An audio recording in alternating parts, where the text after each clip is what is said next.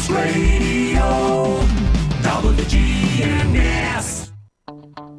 Rutherford Issues with Brian Barrett on News Radio WGNS, FM 100.5, FM 101.9, AM 1450, online and on your phone at WGNSradio.com. Back here on the show, and it is time to talk with Jim Estes, Rutherford County School Board Chairman. That's the last time that you, when you come up, that I'll be able to call you that, I guess, Jim. That's correct. 2 more days. 2 more days. So, what was that? 2 more days? That'd take us into the weekend, right? Right. So, a new board being sworn in at some point soon, too? Most of them have been sworn in already. Okay. And we'll have a meeting on the 3rd to elect a new chairman and vice chairman. Gotcha. So, that's next Thursday. Next Thursday. So that'll be the first meeting with the new board members, huh? Correct. Gotcha. So I know that you have served with a couple of those gentlemen on the school board for many, many years. Terry Hodge and Jeff Jordan, both are. Jeff didn't run for re-election, and Sheila Bratton's taking his spot. But pardon me, I know that those two guys have meant a lot to education here in Rutherford County for sure. Oh, that's true. They of course, Jeff was a teacher and a principal and a coach in Rutherford County for years, and we're losing a lot of good experience with him. And of course, Terry Hodge was on the board 16 years, I believe. And in that 16 years, he's seen a lot of changes. Most of them for the better, I might add. He's been one of the people that is, or he was the person that championed the classified personnel getting raises when teachers did.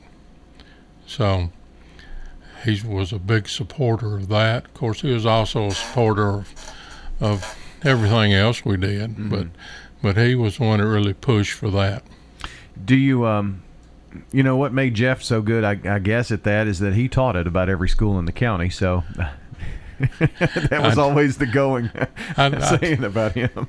I told him one time that they were trying to find a place he could fit in. Is that what it was?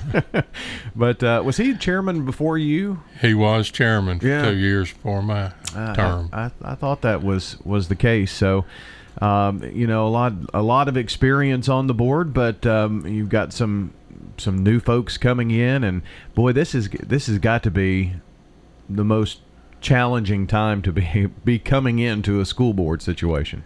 Well, it's a challenging time anytime you come into it. Yeah. But with the virus and the way we're having to teach now, there's a lot of changes, and they're changing sometimes weekly or daily. Not changing as bad as we did at the start, though. Yeah. It has got better. You know, there's got to be a big learning curve, though, for someone, even if you were in education, the things that you're dealing with on the school board level are just different, I would think. Well, that's true. You know, I taught for 21 years and knew a lot about the school system, but once you get on the board, your role changes. You deal more with the finances and policy than you do actual students and what goes on in the school. It's nice to know what goes on in the school.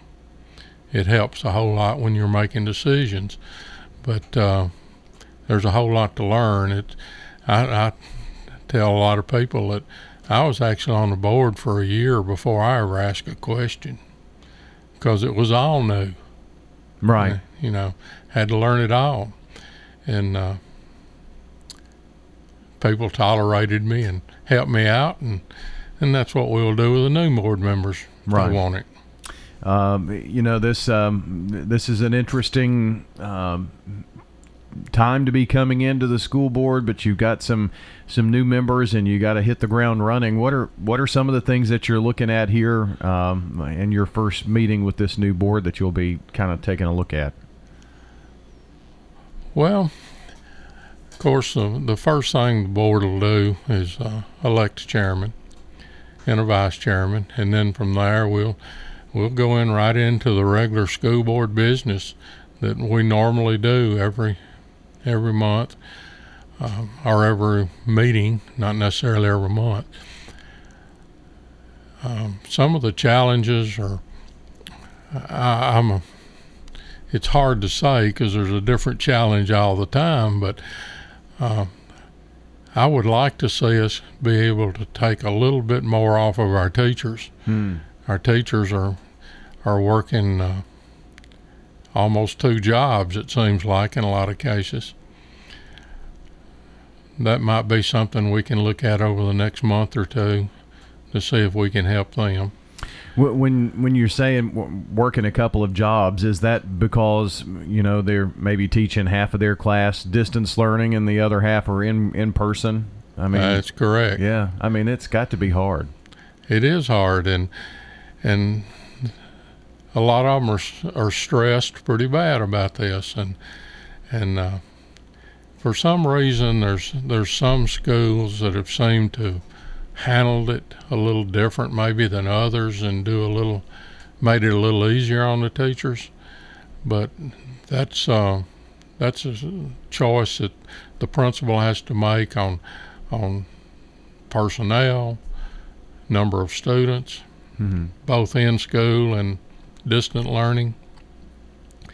So, they're all working. They want to make it better too, and hopefully we can get it better. I will say that when you read articles about how other systems are starting, the problems that they're having by starting, say, last Monday, are exactly the same problems we had when we started. So we've now got, I believe it's 13 days in the books of children being in school and another 5, 6, 7, 8 days of teachers being there. So we're pushing a month since school has been open, and a lot of people told us we wouldn't be open after a week. Right. So we can credit all that to our staff, our central office staff, for having a plan. Mr. Spurlock's crew's done a great job out there setting it up. The principals and assistant principals have worked hard to make everything work smoothly, follow the plan. I'm very proud of what they've done. I'm proud of what the teachers have done. And it's not been easy. It's not been easy on my 2,000 emails. Wow. So you're hearing from a lot of these teachers then? Well, right. We hear from teachers, or parents. Yeah. Even hear from grandparents. Yeah. So, I can imagine. What are some of the with the teachers? I don't know. Are there some ideas? Have you been given some ideas on what they think might help ease the stress load on them a little bit? I think the best way to ease the stress load is to go back to school full time. Well, yeah. That would be the number one way to ease everything. The teachers,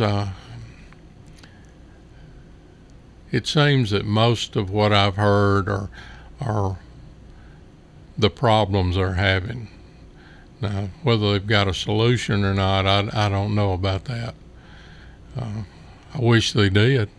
We might could try them. Mm-hmm. Sometimes their solutions, if they send them to you, can't work. And all solutions are not going to work the same in every school. Sure.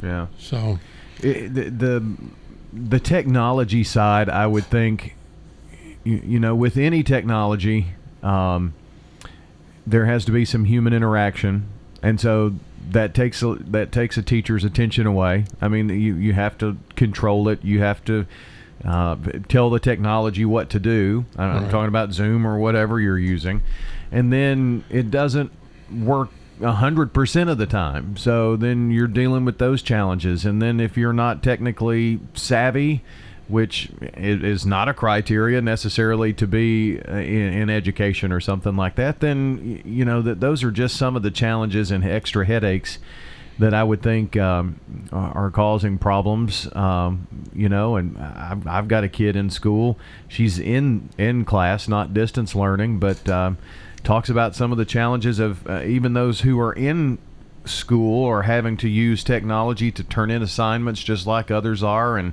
sometimes it's there and works fine, sometimes and so that's just, I think that's part of the frustration that everybody's feeling, it looks like. That's true. And excuse me, I believe it was about 2 years ago, Rutherford County school board added some more broadband to our internet. I don't know what we would have done if we hadn't have done that 2 years ago. Yeah. So our technology people were looking at that. We still are having some problems. They're nothing like what they were 2 weeks ago.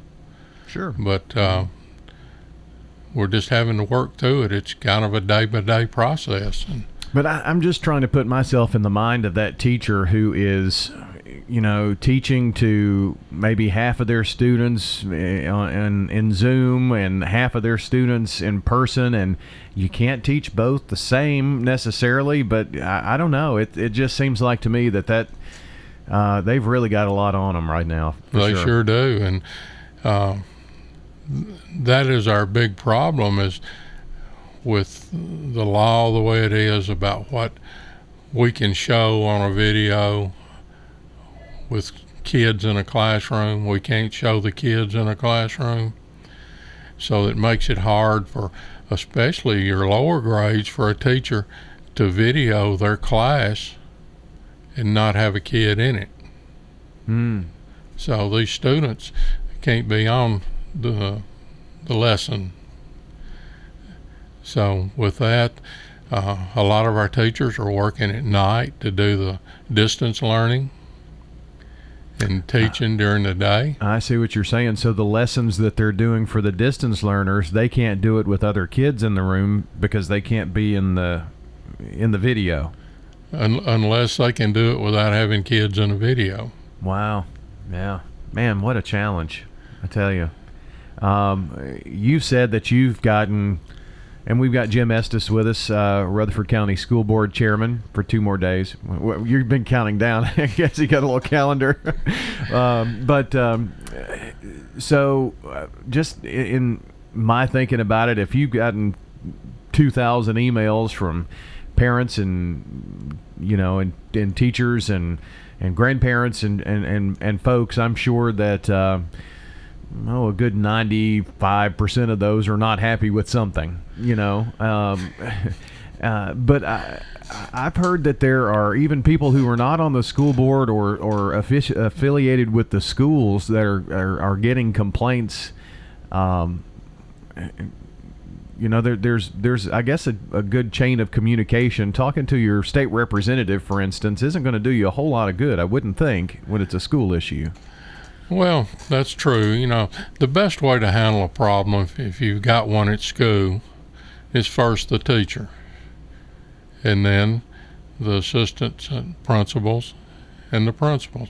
Usually, 95% of all problems could be handled if you follow that chain. Sometimes people get upset and they think, well, I'll call my state senator or my state representative. Well, all that does is those people get away from whatever they're doing to figure out what's going wrong or what the problem is. And most of the time, they don't get to fix it anyway. It has to come back to us to solve the problem. So if they would go through the process of talking to the teacher, if that doesn't resolve anything, then go to your principals and see if you can resolve it that way. And there's always, they can call the central office and talk to somebody out there about their problem. And usually most problems can be solved without much delay. Sure. Well, I mean, if you from teacher to assistant principal to the school board, you're probably going to get the big majority of your answers somewhere along that line. Right. You'd think. The job that the teachers are doing in the classroom is, it's amazing. Who knows what it's going to look like in a month, and before fall break, and then Christmas, and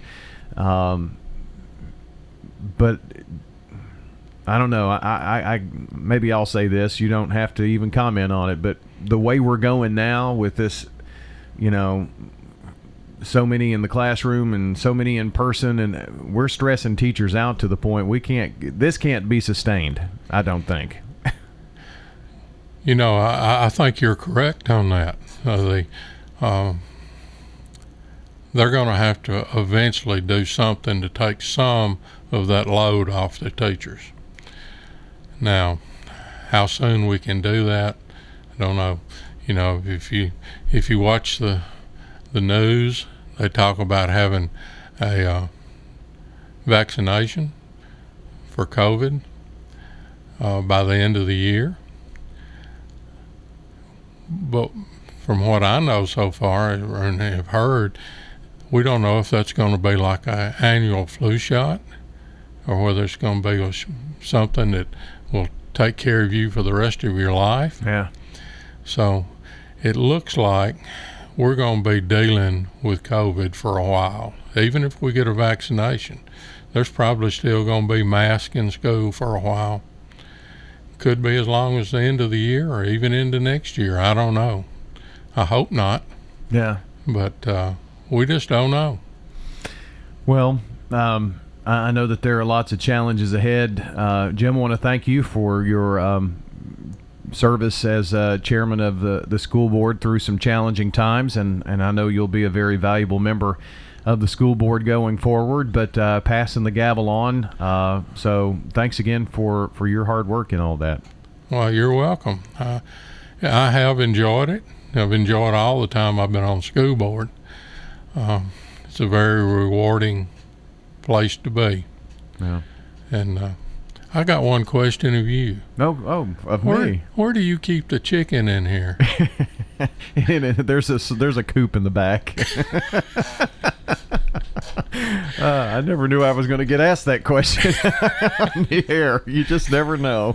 Oh, Jim Estes with the hard questions this morning. Oh, goodness. That's going to do it for our program today. Hope you enjoyed it, and we'll see you back here next week.